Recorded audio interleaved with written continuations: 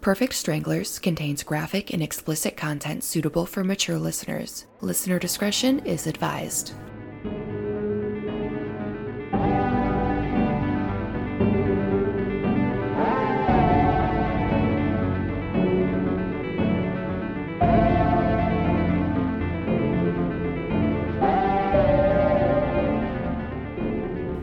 Welcome to Perfect Stranglers. This is Kylie. And I'm Bree. And I'm Nicole. Wow, that was very spirited for a Saturday morning. Yeah. I also have not had any coffee. I'm running on strictly lavender tea. My uterus feels like it's about to fall out. Oh. So this is Nicole, you and I are always on the same situation with that. I will get my Shark Week next week. So you know what my mom always, there she is. So my mom always called the week before you have Shark Week. By the way, I call it Shark Week, not for the blood, but because the female reproductive system is the same. I think it's the same as a shark's, or it's the same as a shark's brain, or it's the same as the shark. Hold on. No, there's a reason. Hold on.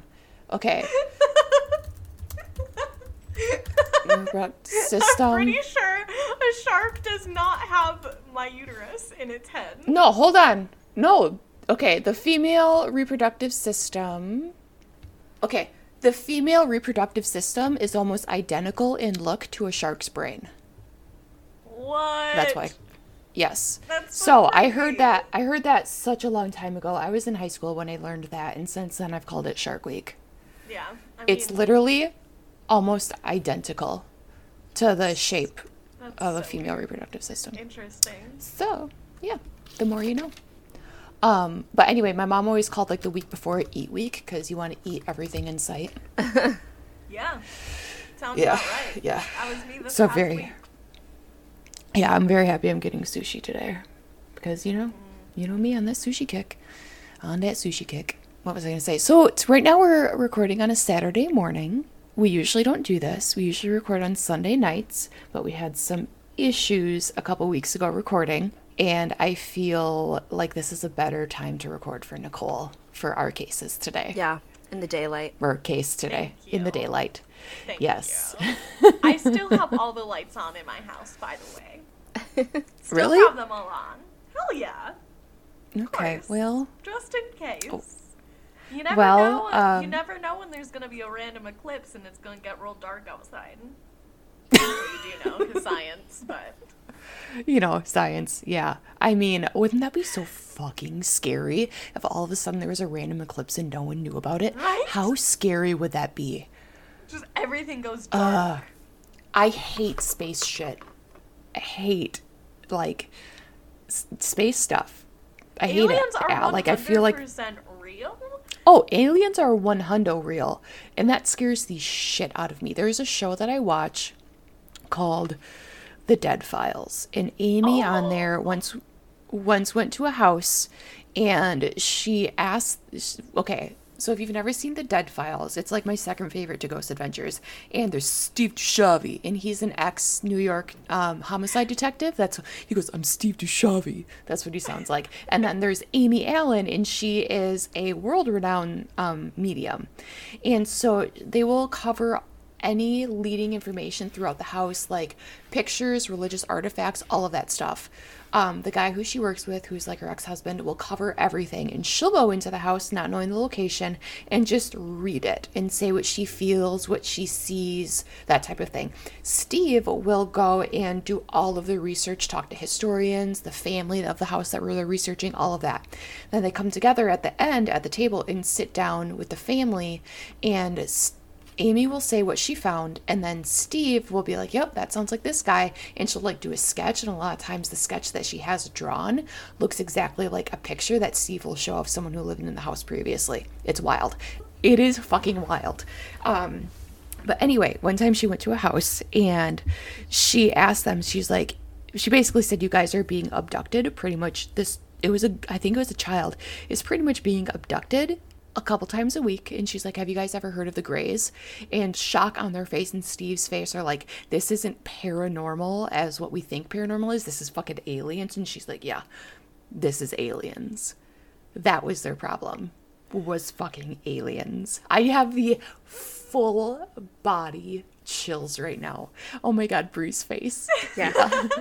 Yeah. It is. I don't know what the episode is. I saw it so long ago, but that scares the shit out of me. And then there's an episode, if you guys have never heard of the Skinwalker Ranch, maybe we should do an episode on it because it's scary. That creeps But there's me an out, episode too. of Just There's even an episode of- the name Skinwalker, like, ugh. yeah. There's an Reminds episode me of Bree's description of Richard Ramirez. Oh, what did I say? He looks like a bag of skin or something like Oh, that. yeah. Skin A stretched skeleton. over a skeleton. Yeah. Yeah. But there's an episode of Ghost Adventures where they go to Skinwalker Ranch and they meet a family, and the family just talks about aliens, and that was their problem, was aliens. Oh my and God, if I I love remember, that episode so much. oh, you know what I'm talking about? Yeah, because one Yeah, of them like okay. goes up on a mountain and like sits there and waits to be Yes, abducted. Billy- They just send Billy up to a mountain. He's just like chilling there, like wanting to be abducted, but they catch some weird shit in that house. Yeah. Like it's one of the weirder episodes that I've seen. But anyway, yeah, aliens they scare me so much.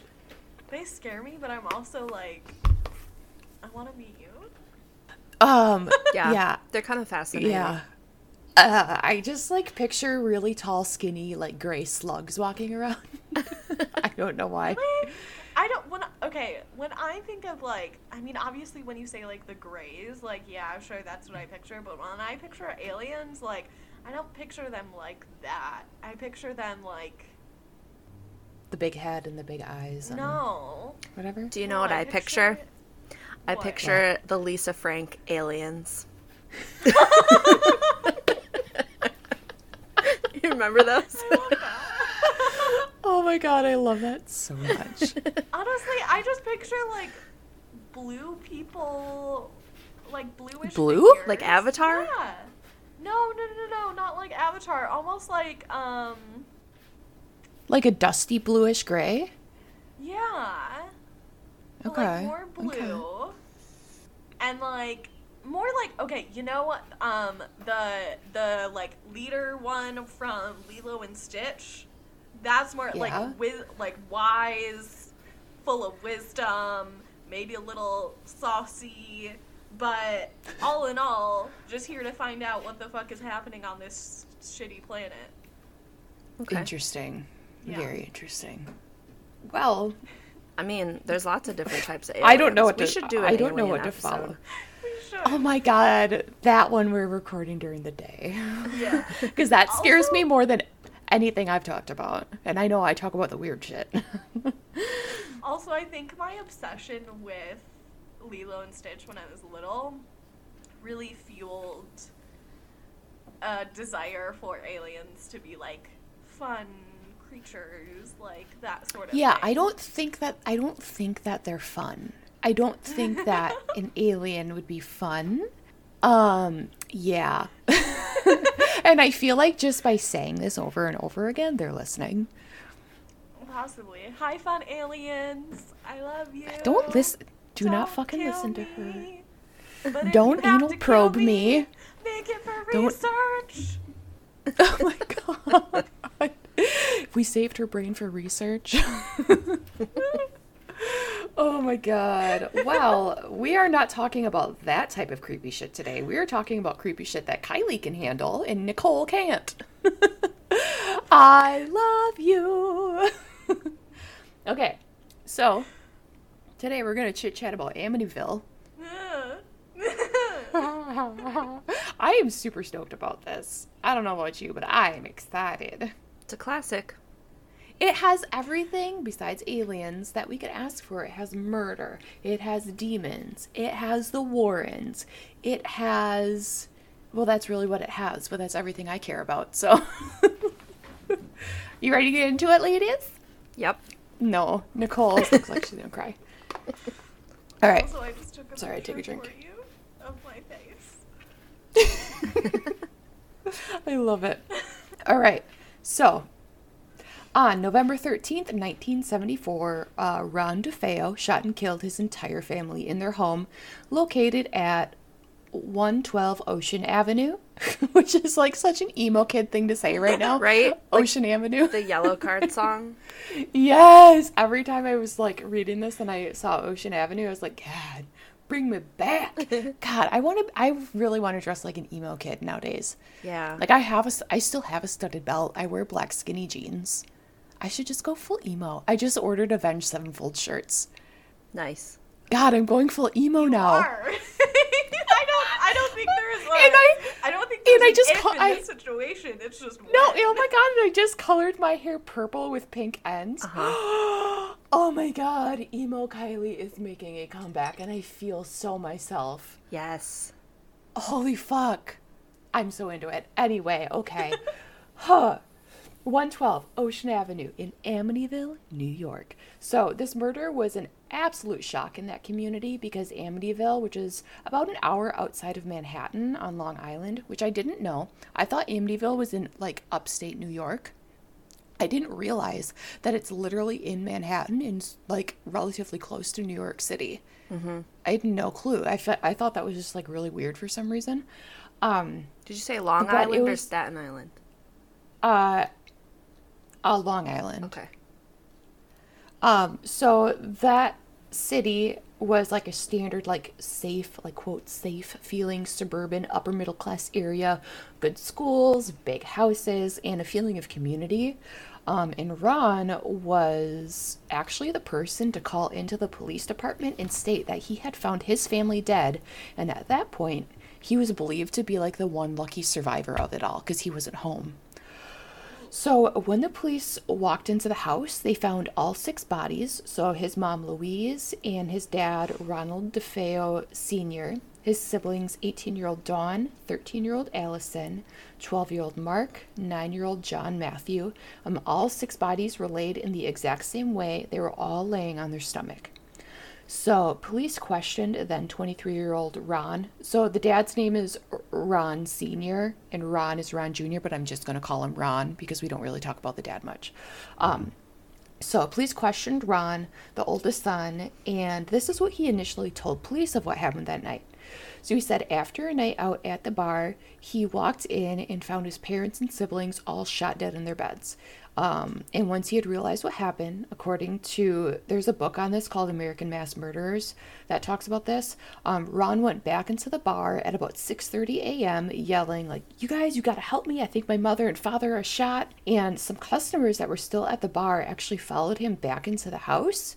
And so those people also became witnesses to the murder and saw the scene inside. And there are some actual interviews of people saying, yeah, Ron just like came into the bar and started yelling and saying that his family was shot dead. And we were like, hell yeah, let's go help. So so this happened a short enough time ago where there are interviews of pretty much everyone that is still alive that has happened in here. There's interviews of people talking about this whole situation, from the murders to the haunting. So some background on Ron. His father was abusive, domineering, and his mom was like quiet, meek, and just kind of like in the background. Basically, she just existed, and she was overshadowed by Ron Sr.'s overbearing personality. So because of this dynamic, Ron turned to using drugs and alcohol to cope with the abuse that was going on at home. Ron ended up lashing out physically, and he even threatened his father with a gun. So Ron's parents' solution to Ron Jr. having a really hard time dealing with the issues at home was to give him a weekly allowance of gifts and money to appease him and pretty much persuade him to not lash out. Wait, so Ron Sr. was like, here's some shit, keep your mouth shut. Yeah. Oh, wow. Pretty much, yeah. Yeah. That sounds like a rich people thing. Yeah. Well, the house is, I don't know if you guys have seen the house or the neighborhood, but it's a very nice neighborhood. Yeah. Yeah. Yeah. So by 18, Ron held a job at the family-owned car dealership, but he just like never showed up to his shift. So he was on payroll and just like never showed up. So I want that kind of like That's another I rich read- person thing. Yes, that is definitely another rich person thing. So the night of the murders, Ron went out after work with some friends, which was a normal thing for him at their usual bar. And that night at the bar, Ron kept trying to call the house on the bar phone, because there's no cell phones back then. And he would call and he would complain loud enough for people to hear around him that nobody was picking up the phone, which was definitely him trying to set himself up as like an alibi and as like the quote survivor of the situation. Which didn't work out for him. So it was determined that all of the victims were shot around 3:15 a.m. with a high-powered rifle. And after the police questioned Ron and heard about his alibi being at the bar, and they investigated the scene, things weren't really adding up. There is no sign of a struggle on any of the bodies. Ron had said someone broke into the home, but there was no sign of a break-in anywhere. And very strangely, no neighbors who were in close proximity or awake at the time heard any guns at all. And they did hear a dog barking at that time, though. And a gun is definitely louder than a dog. Yeah. Definitely. Unless you have a silencer. But Listen, so there was no silencer on the gun. So if they could hear the dog barking around this time, they should have heard the gun. And it was later determined that the killings took 15 minutes with approximately 9 shots total in a 15-minute time frame with a dog barking. All of that happened between 3 and 3:15 a.m. So there's no reason for them to not hear the gunshots. that's also kind of a long time. Doesn't that seem like a long time? Yeah. And It doesn't so take that long to shoot a person. To shoot how many people? 5 people? 6, 5. 6 people, but there was 9 shots total. So the other question that people have is, why didn't any of the other family wake up? Yeah. Yeah. And that was 15 never really minutes, answered. Yeah, that was never really answered of why. And like the time frame that it took, we'll kind of touch on that in a little bit of why he thinks it took so long and what happened on his side of things when he was going through that situation. So with all of this coming into question and the time frame of the killings at 3:15 a.m. and then the discovery of the bodies at 6:30 a.m., his alibi was definitely like falling short. Ron did end up changing his story multiple times over the course of the investigation. Initially, he blamed a well-known hitman who actually had a solid alibi of being out of town during the murders. Eventually, Ron did Yeah, he blamed a hitman. So eventually Ron did confess to the killings, and he did so by stating himself, once I started, I just couldn't stop. It went so fast. So to him, like 15 minutes to us is like, why would it take 15 minutes to kill 6 people? But to him, that's not that long of time, you know what I mean? So to him, it went fast. I mean, I guess when your adrenaline is going and stuff like that, like... I don't know. I'm still on this train of like, it's been like that's a long time. That's a long time. I mean, it is a long time, honestly. It is, but like to him, it seemed to have gone really quickly. And I mean, I've never killed 6 people, so I wouldn't know how that would feel. So Right. True. You know, he also let the investigators know the time frame of 3 to 3:15 a.m. So his attorney, William Weber, gave an insanity plea, stating that the defendant heard voices telling him to kill his family during the trial, which started on October 14th, 1975. The prosecution argued that while Ron was troubled, he knew what he was doing when he committed the Amityville murders, and he was eventually convicted of 6 counts of second-degree murder and sentenced to 6 concurrent sentences of 25 years to life. So in a later version of Ron's story that kind of seemed to change every few years, both during the trial and after the conviction, he alleges that his sister Dawn killed their father, and then their distraught mom killed all of the siblings. So in this scenario, Ron only killed his mother. So then in another story, Ron said in 1990 that Dawn shot all of the DeFeos before Dawn killed herself. And then he discovered that situation as she killed herself. So I think it's fair to say that none of that happened, but that he changes the story, and every time he changes the story, it puts Dawn as the murderer of the majority of people. But the story that really stuck was that Ron, upon being the subject of demonic infestation, possibly possession, was hearing voices that told him to kill his family. So on the stand during the trial, he actually states that he heard voices telling him to commit the murders. And so he saw a pitch black shadow figure and the shadow figure put the rifle in his hands that night. So what I think took so long, and what it alluded to in like the documentaries and stuff that I watched, is that he saw this pitch black shadow figure put the rifle in his hands that night and move room to room when he killed his family. So I think he would shoot, and he just had this black entity following him that was kind of like slowing him down a little bit. So yeah, I think that that's really what possibly took it. If this shadow figure, let's just say that the shadow figure existed, for example, I think that's probably what would have taken 15 minutes, is him being like followed around and possessed by this thing. And I feel like he was probably moving in a very robotic way, doing this, very like methodically moving through the motions and doing it, if that is truly what happened. And I think that's probably what took so long. So after the murders, the house was left vacant for 13 months, and that's when the Lutz family moved in.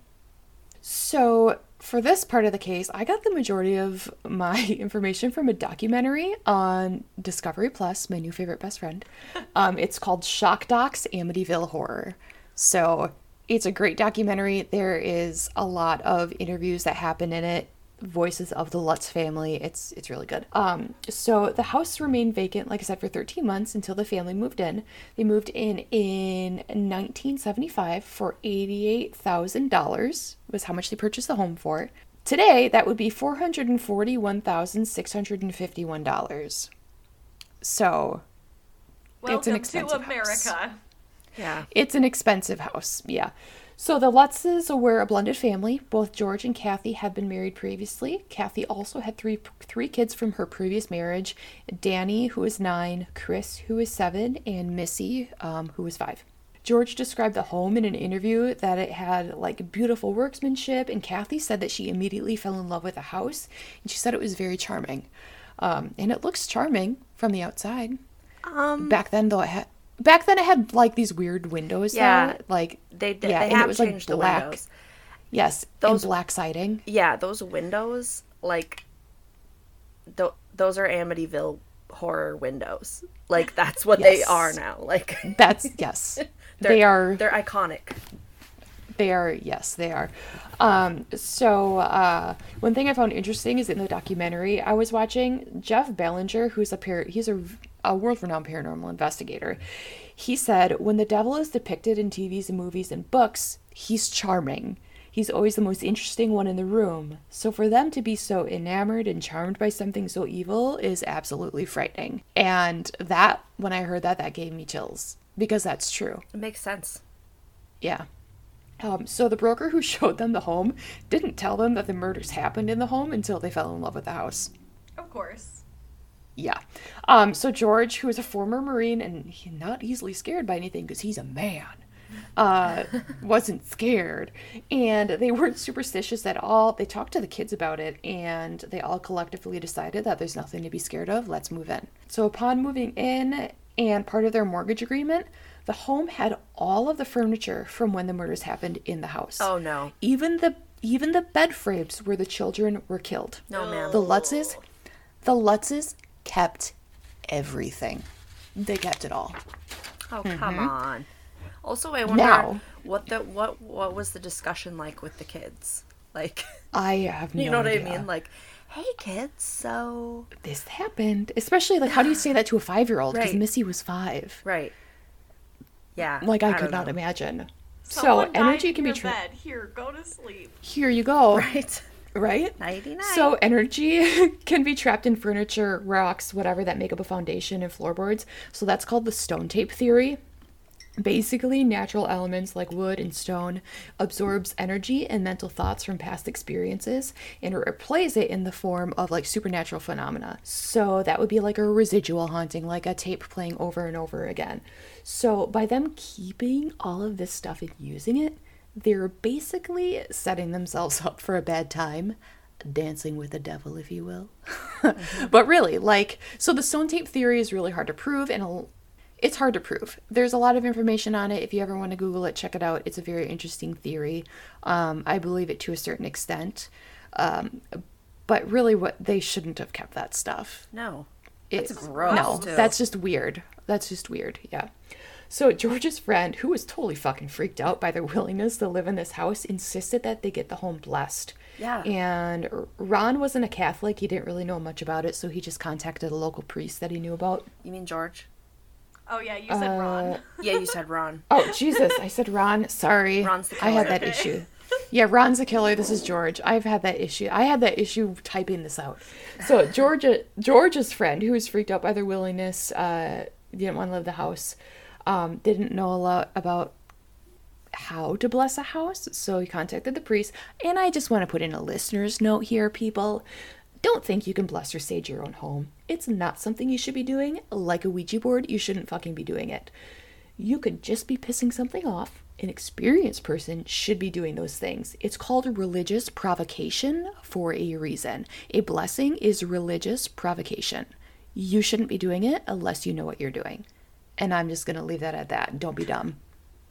So Father Ray, who George knew from his previous marriage, agrees to bless the home and begins going from room to room. Once he gets to Kathy's sewing room, which is where Mark and John DeFeo were murdered, Father Ray gets super uncomfortable. And he stated in an interview from a 1979 TV show called In Search Of, he said, "I was blessing the sewing room and it was cold." And I thought, gee, this is peculiar. I even typed out G. This is peculiar because it was a lovely day out and it was winter, but it didn't count as that type of coldness. So basically it felt like, you ever hear like chilled to the bone where you just like cannot warm up no matter what? Yeah. It was like that. So he starts making it rain with holy water in the room, and he hears what sounds like a guttural deep man voice yell, "Get out," when he starts making it rain. When he starts making it rain. And he was the only one who could hear this. And he basically said it was directed right towards me. And he said he was like really scared because he's never encountered that before. So in the movies, it shows the room being swarmed with flies. And in real life, this did actually happen a few times. So there were dozens of flies just randomly in there, basically coming out of thin air as he did the blessing. Now remember, this is winter in New York. It's cold. Like, it's cold. So there shouldn't be flies. So as Father Ray gets the hell out of that room and bolts downstairs, he tells the Lutzes nothing of what just happened, and he just leaves. What? He didn't tell them anything. He just left. He's like, "Yep, I blessed the room. Peace out, bitches," and left. Right. Yeah. Have a blessed day. Goodbye. Amen. Bye. Just fucking stress sweating out of the house. Yeah. So the Lutzes officially move in on December 18th, 1975, and the first few days were great. But as the kids started going to school and the other kids were talking, they were basically telling them that they lived in the murder house. And since this was a new experience for them living all together, new school, new home, things were very tense and very heavy just right off the bat. So the energy created by the family itself was very negative, and negative energy can invite negative energy. Mm-hmm. And it just wasn't a good situation.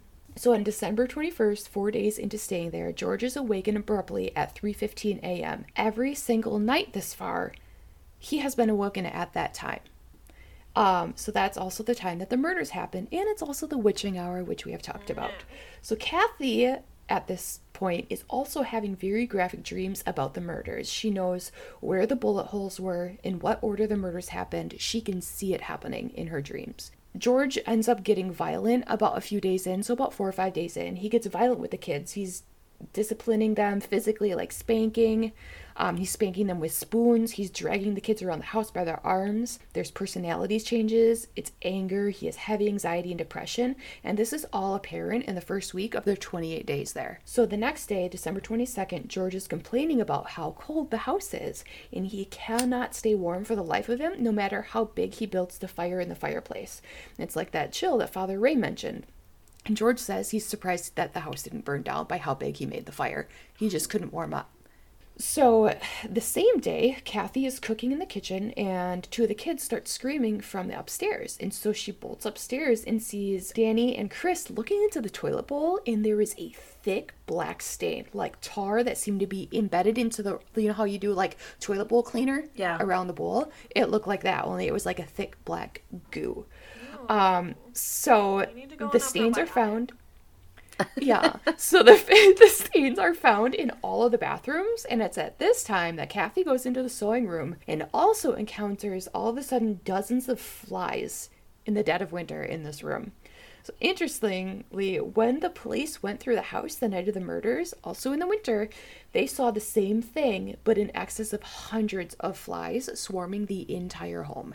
Like, this is in their police report. Like, the only reason for that would be, like, if something is rotting. But if it was, like, a cleared out home that somebody was about to move into, like, you know, where could that even be coming from? Right, and when the police went in there from the bodies, the house was a normal house, and the bodies had only been in there for a few hours. There was no decomposition happening. Yeah, so the police did report that there were, like, hundreds of flies in the home. So a human haunting will, like, move small objects, tap things. It doesn't really cause mental changes or illness unless you're, like, scared of it. But a dark entity that was never human to begin with can cause manifestations of ectoplasm, which would be like that black goo around the toilet, move large objects, break you down physically and mentally, causing illness, like physical illness and mental illness issues. So a couple days later on Christmas, George is once again jolted awake at 3:15 a.m. I don't really know the context of this, but somehow he notices that the boathouse door was open. And, like, I know for me, if I wake up in the middle of the night and I can't get back to bed, sometimes I'll, like, wander around to just, like, you know, get up and stretch or something. So he notices that it was open and he's like, what the fuck? So he gets up and he goes outside.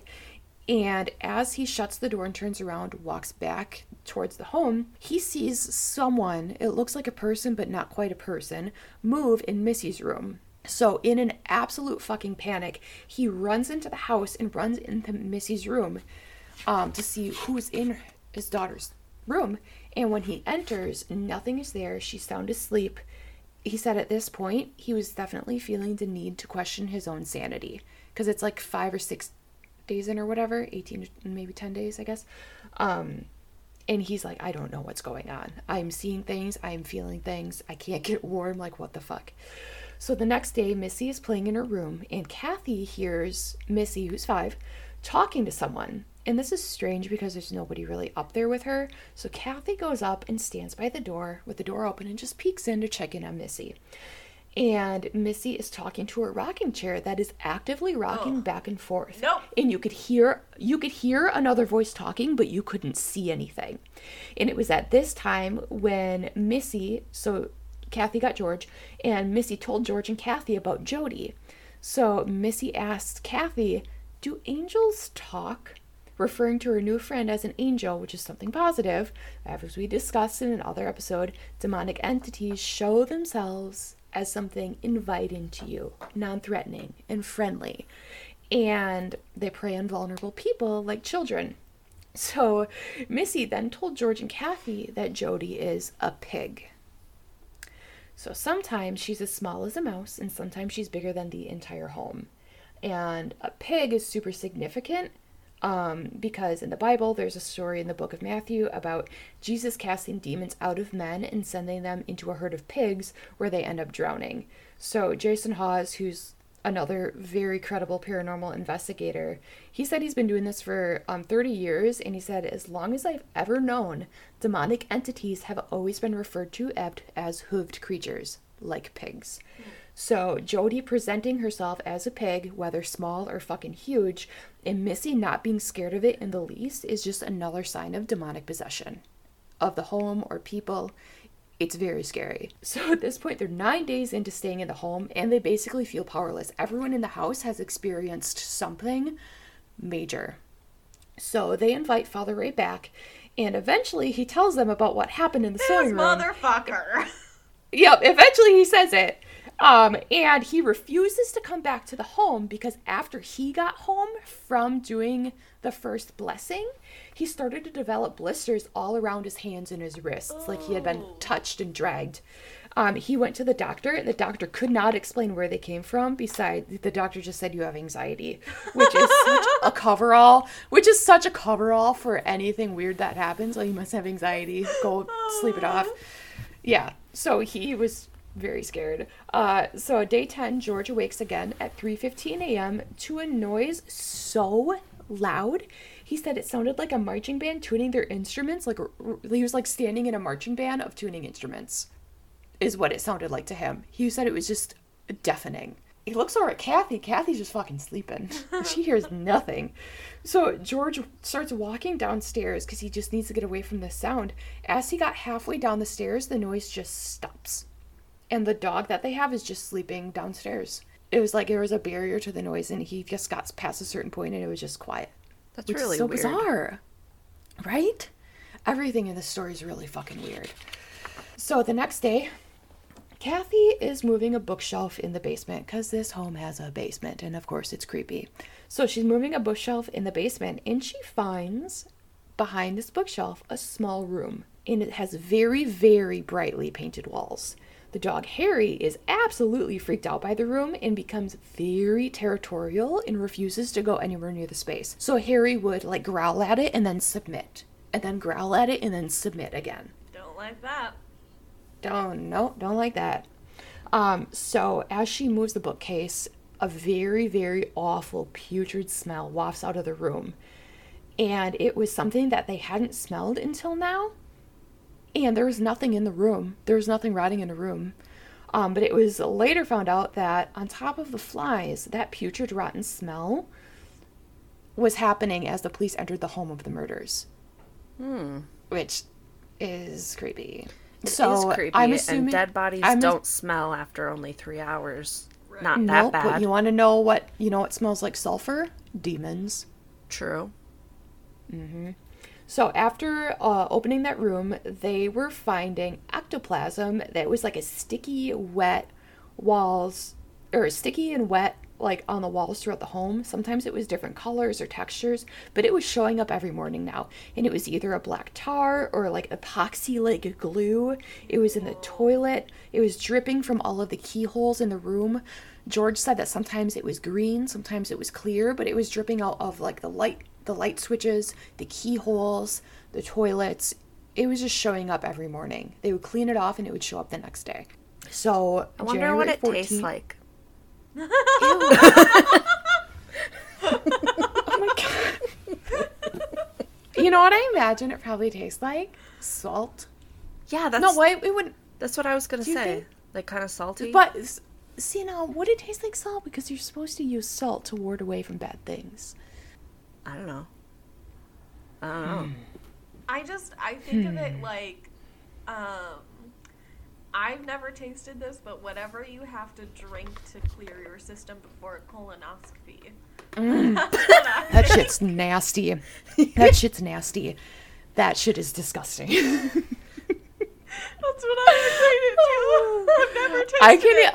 I can't even describe what that... I've had to have a colonoscopy, and I can't even describe to you what it tastes like. But when I had mine, my Aunt Cindy was like, well, get some lemon popsicles and make sure you eat that, and you can put a little Crystal Light in there. And I was like, okay.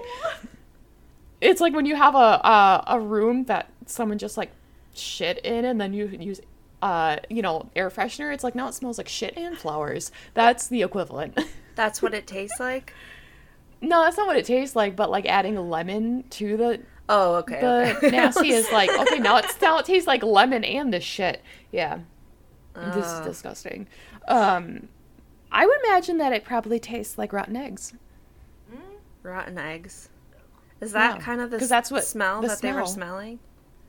It didn't say that was a smell, but that's what I am assuming that was a smell, because that's what is classically, connected to this type of thing. So, 18 days in, January 4th, 1976, the Lutzes just randomly show up at their close friend Joe's house unexpectedly because they need to get this off of their chest, and they need to tell someone they trust what the fuck is going on. They tell them everything, and Joe really wanted to believe it, but he just didn't. He hadn't seen anything. Like, he empathized with them. He's been to the house before. He hasn't seen or felt anything. And they were kind of defeated at that because... like, they were nice about it and said, I'm sure whatever's happening is difficult. We don't know, They can't relate. Like, can't relate. Yeah, they couldn't relate. So, that night, hoping to find some relief, George had one of his friends come over to help them bless the house one more time. So as they're going through the home, they get upstairs and hear like this booming chorus of angry, like all at once, this chorus of an angry voice yell, "Will you stop?" Which is similar to what Father Roy heard of "Get out" as they're doing the blessing upstairs. So a few nights later, there was a really bad storm happening, and the issues they were still having from like the 18th to a few days later, like the paranormal activity didn't stop. It just got pissed off again from the blessing. Activity. I can't speak today. That's a problem. So George woke up again at 3:15 a.m. and he's trying to move in his bed, but he can't. He is completely paralyzed. He's having sleep paralysis, but he's not sleeping. He's fully awake. He just can't move. So he begins hearing his stepson's bed, which is upstairs. So two of the boys were in the same room upstairs. He hears the beds slamming up and down, like just boom, boom, boom, constant, just violently above him. And he has this, he needs to get up and he needs to check on them, but he can't. So he slowly tries to turn, and he eventually turns to Kathy to tell her to wake up and do something, but Kathy's not there. He then looks up and sees her levitating above the bed, and her body is very slowly moving towards the wall. All of a sudden, George feels a presence at the foot of the bed, and at this point, he can't even talk, he can't scream, he can't make a noise. And he describes what he saw as a hooved human-like figure. He feels this figure get into bed with him, and it begins stepping on his chest. And there were shadows moving outside of the door up and down the hall as this is all happening. Levitation, bed moving, hooved human figure stepping on him. And as George is fighting with everything that he has to move or make a noise, he finally is able to scream in this like low, painful sounding groan, and finally manages to break whatever this thing has a hold of him. He breaks free and is able to move his arm, and he grabs Kathy's arm and slowly pulls her down back onto the bed. When she hits the bed, his paralysis is broken, and George gets up. And what happens over the next few hours is like the pinnacle of paranormal activity for them. So he turns and looks at Kathy after he pulls her down and he can move, and he is absolutely fucking horrified at what he sees when he looks at her. When she looked in the mirror, because she woke up and started freaking out, like, what the fuck is he screaming at me for? And she hears the beds bouncing upstairs. She looks in the mirror and she sees that her hair has turned completely white. Her face has deep set wrinkles, and she was basically turned into what I would describe as an old hag, basically. So as this is all happening, the front door was opening and shutting as the storm was going on. The dog would go in circles over and over again, growl and snarl, and then submit. Regarding the boys' beds that George heard, when the movie Amityville Horror was made in 2012, the director Eric Walter did extensive interviews with the family to ensure that what they were portraying was accurate. And the guys, both adults now, told him that both of their beds were in fact bouncing around from floor to ceiling that night, and they were just hanging on for dear life as their beds were moving. The boys confirmed that is what in fact was happening. And George, I don't think, could get upstairs. He couldn't go to certain places in the house because he was restricted, basically. Then all of a sudden, out of nowhere, everything just stopped. So that morning, the two boys came down in an absolute shock from fear, and they were scared to even move. So George was downstairs with Kathy and the dog, and the boys were upstairs, and they couldn't move downstairs. George was scared to go up to the boys, and the boys were scared to go down by George. They were terrified of each other because they didn't know what had happened. Yeah. Then little Missy comes walking out and says, "What was that all about?" Oh my god. Right? Isn't that crazy? Yeah. Yeah. So they're like, fuck this shit. And they reach out a third time to Father Ray. And it wasn't until he said that Father Ray said that you guys have to leave this home that they knew, in fact, that was something they actually do need to do. The house, they had contemplated it, but the house had such a strong hold on him, kind of like in the Sally house where, I forget his name, the house kept on wanting to pull him back. It was like that. The house just it was hard for them to leave. There was something that they felt was keeping them there, but they knew that they should leave. But they resisted at first, but Father Ray convinced them to leave, and the next day they packed up all of their clothes and necessities and they left. As they drove away, there was a constant banging on the van, and they could hear and feel the van being knocked around from the banging as they drove down the road. Oh, wow. What? Yeah. Yep. So after they left, George contacts a dude named Jerry Sullivan. He's a parapsychologist in North Carolina and tells him what's going on. And Jerry just sent a field reporter to the house to do an initial investigation.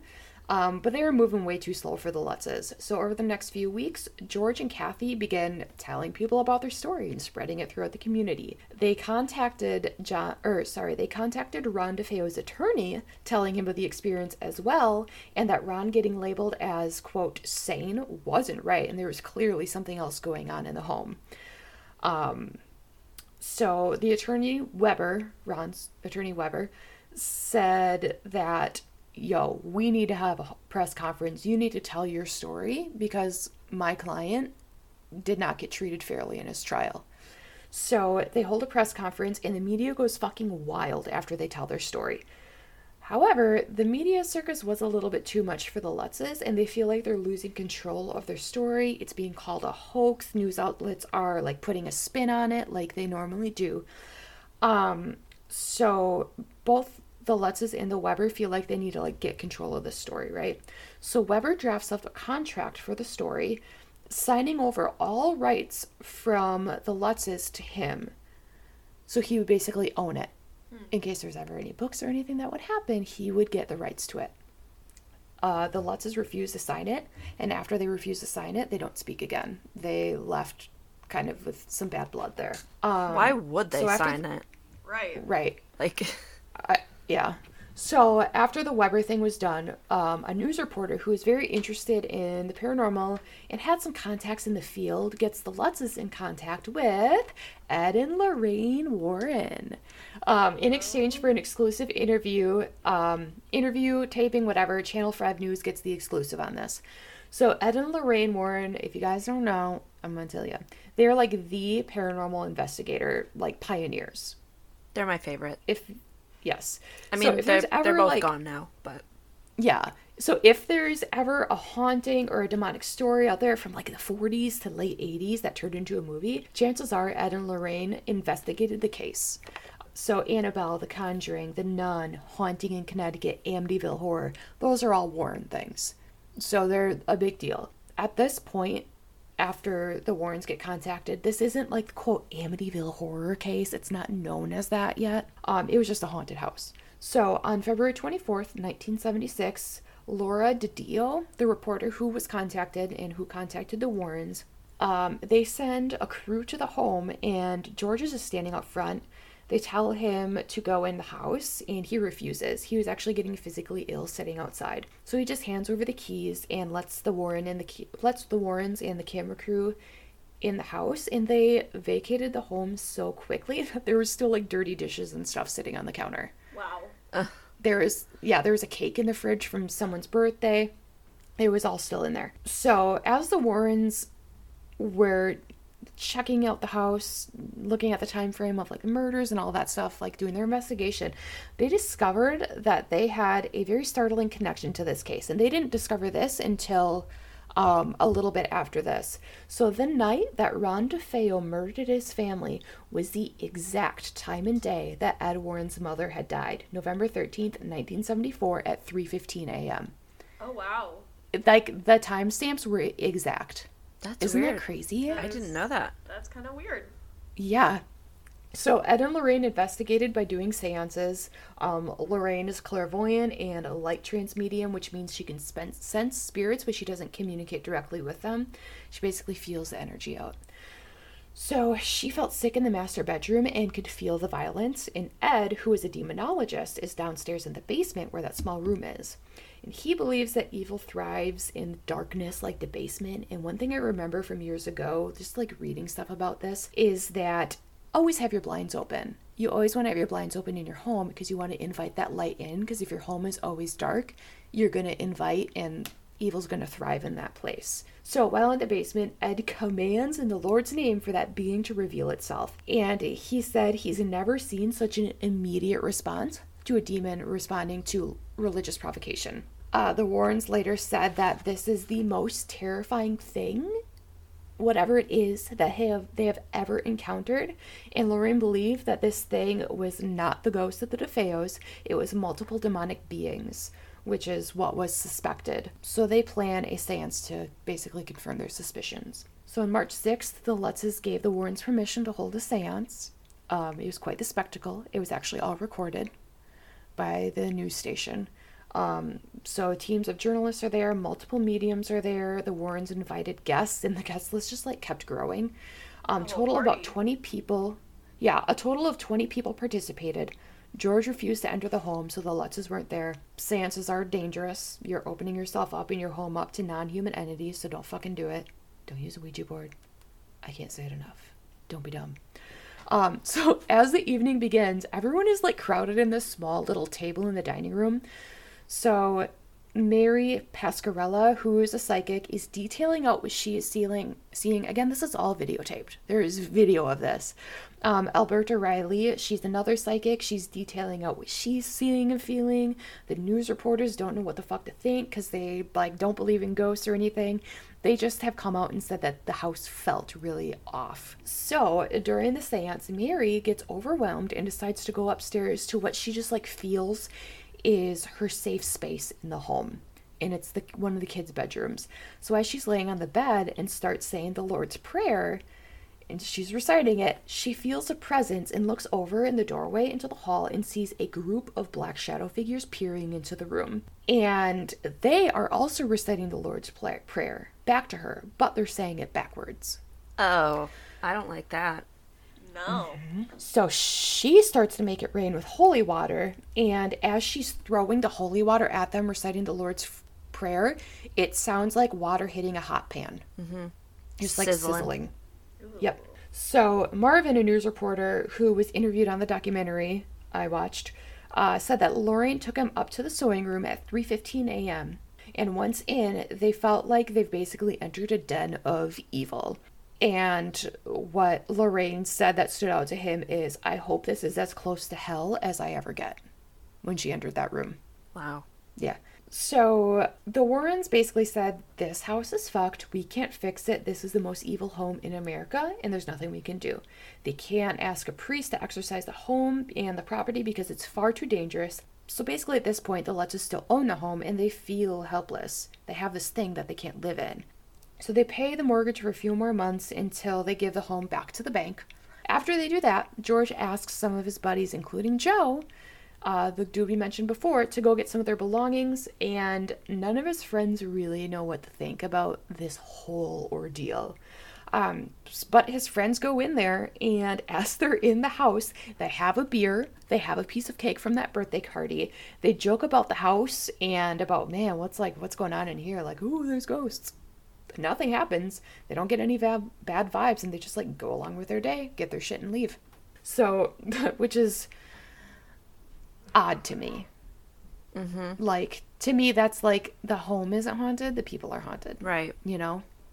But anyway, so the Lutzes end up moving to California with just their necessities, and they start a new life. George actually they drove to the airport, and George gave the car and the title to the guy at the airport who parked their car.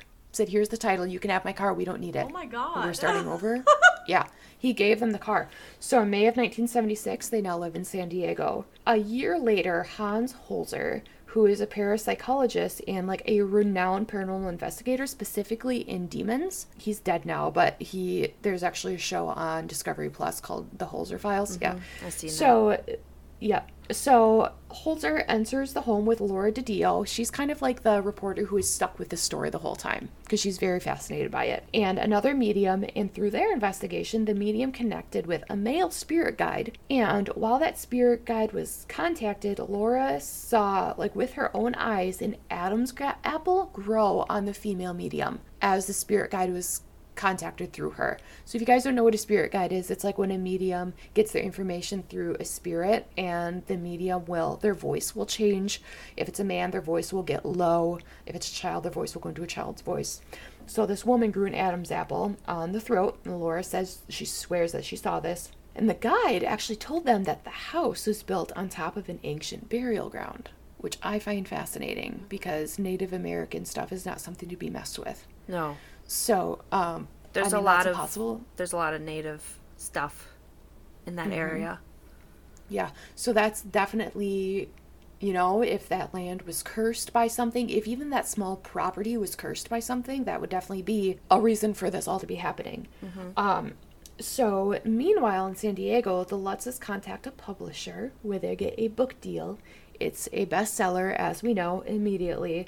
This was the first major paranormal story of a haunting that became international news, aside from The Exorcist, which they both happened at around the same time. Then the first Amityville movie hit theaters, and people from all over the world would come and visit the house because they wanted to see the house from the movie and the book. The movie was super dividing throughout, America and the world. You either believed it or you didn't.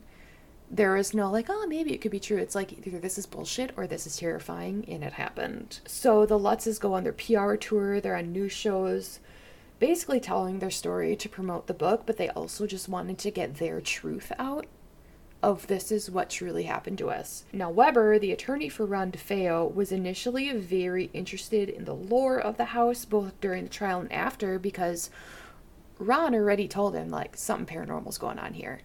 So Weber was already super interested in it. However, after the book comes out, he claims that during that meeting that we had talked about in the contract, he claims that George and Kathy Lutz did approach him, but it was about an idea for a book, and he says that they said, quote, "We created this horror story over many bottles of wine. It's a hoax." So, I don't know. I don't know. So many things have happened, and even the kids speaking out of what happened. And that priest. They're still speaking out on what happened. Yeah. I listened to a podcast where they interviewed one of the sons, who's now in his, 40s or something. Just talking about how terrifying it was. And that, I think that Weber just wanted money, which he got. So Weber brought a lawsuit against the Lutzes for taking the story of the haunting to another publishing partner. He demanded $60 million. They settled out of court for $2,500 plus $15,000 for his services connected with the book and subsequent movie. Great. So he did not get what he asked for. There is also audio, though, of Weber, Kathy... Oops, sorry, I just hit my microphone. Of Weber, Kathy, and George talking about the book and movie deals, and they do admit to embellishing the story to Weber, but they stand firm that the fundamentals of the story, of the major things happening, happened. Yeah. I've heard that too, where it's most of it was real, but the small details were changed. Yeah. So as we know, books and movies get embellished quite a bit. Oh yeah. So, after the movies come out, George and Kathy take a lie detector test about their story and pass with flying colors. Those tests are definitely not foolproof. They can't even be used in court, but I just feel like that says a little bit something, So, through interviews, we find out that Daniel Lutz also claims, so the son, later on, claims that he was possessed by a spirit, much like Regan McNeil in The Exorcist. He actually, says that he was possessed like that. Yeah. Their other son, Christopher, insists that he did have multiple run-ins with the paranormal, including the time he saw a presence as, a definite shadow in the shape of a man that moved towards him really quick and then dissipated. So, in 1980, Reverend Neil Smith, who had done hundreds of exorcisms himself, and he got connected with the family while on their PR tours, he... I guess looked right at Kathy and knew that they were still affected by this. Moving didn't really do much for them. So when the Lutzes moved and they still had all this really heavy, bad energy connected to them, Neil ended up blessing them. He was one of the only priests who wanted to do anything with them to help them out because everyone else was scared of it. He did a blessing and he exorcised George, and it's called a rite of separation. And so that broke the influence on the house from the family, because he believed that the house was the problem. It was such a heavy thing that negative energy had followed him. So they did a rite of separation, and the attachment broke. And slowly, like, George did get better. The family got better. And they still talk about it, like we said. The house does still remain, and it's like iconic quarter moon windows that, like we said, look like creepy eyes, basically, have been replaced. The siding is no longer black. It's had many occupants come and go over the years. However, not a single former owner, sorry, I can't talk, since then has come forward with any paranormal experiences. Not a one.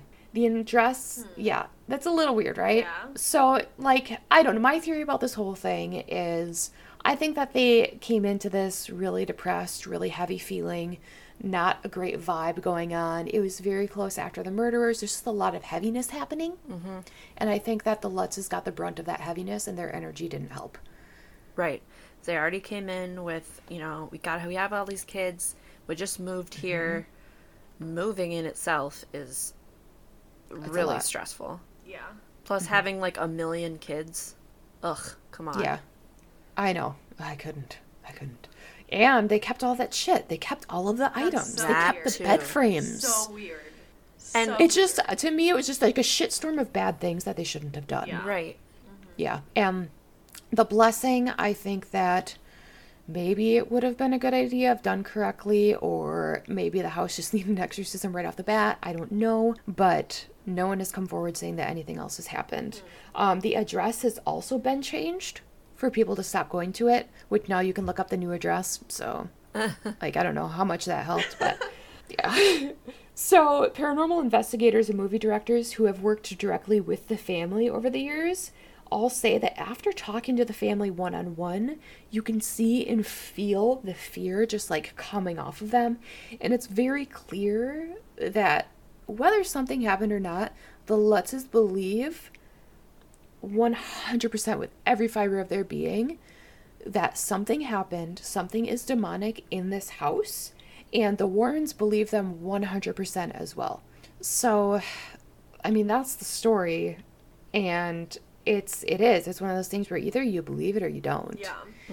I feel like and everyone who's talked, I feel like something definitely happened to them in that house, but I kind of feel like it was almost like transferred to them. Like it went from Ron and was transferred to them, and then when they moved, that like detached it from that house, and it just kind of followed them, lingering in them. Yeah, I tried to see if anything paranormal happened after they moved to California.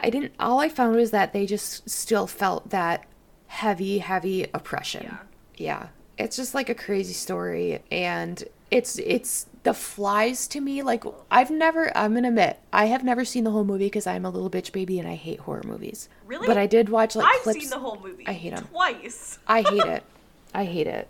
I hate horror movies.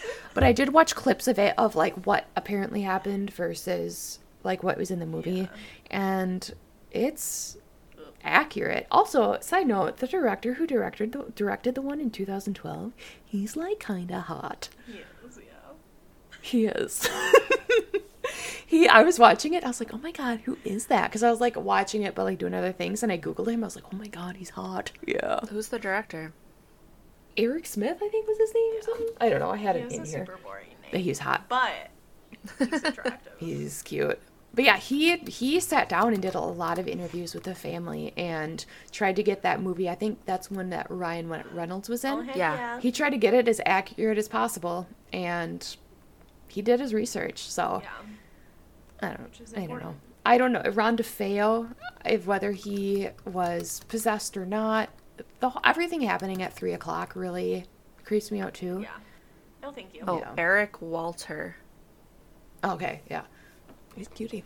He is a cutie. So, yeah, guys, that is Amityville Horror, and we never did housekeeping at the top of this episode, so we'll do it now. True. Housekeeping. So, here's the thing, listeners. We love you. We love you. We've spent tens of dollars and hundreds of hours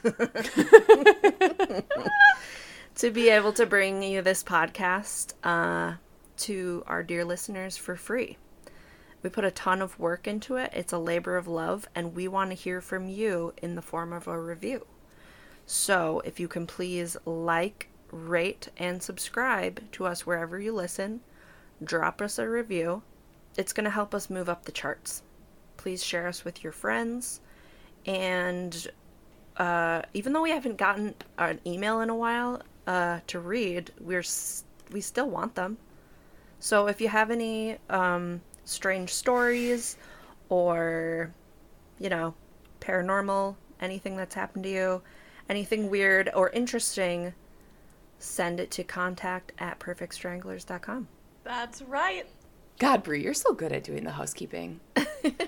You're just so good at it. It's so beautiful. Anyway, so thank you. Oh, Nicole's line is thanks, Strangler, so I won't say it. But thank you, everyone, for listening. Hope you enjoyed the story. If you have anything that you want us to cover, if you have a case you're like, we need to hear these bitches talk about it, send it on over, and we'll do it. Because we're always looking for suggestions. We've had a few good ones on our Instagram, so we'll add them to our list. But thank you guys, and we will chat with you next Thursday. Bye, everyone. Talk to you next week.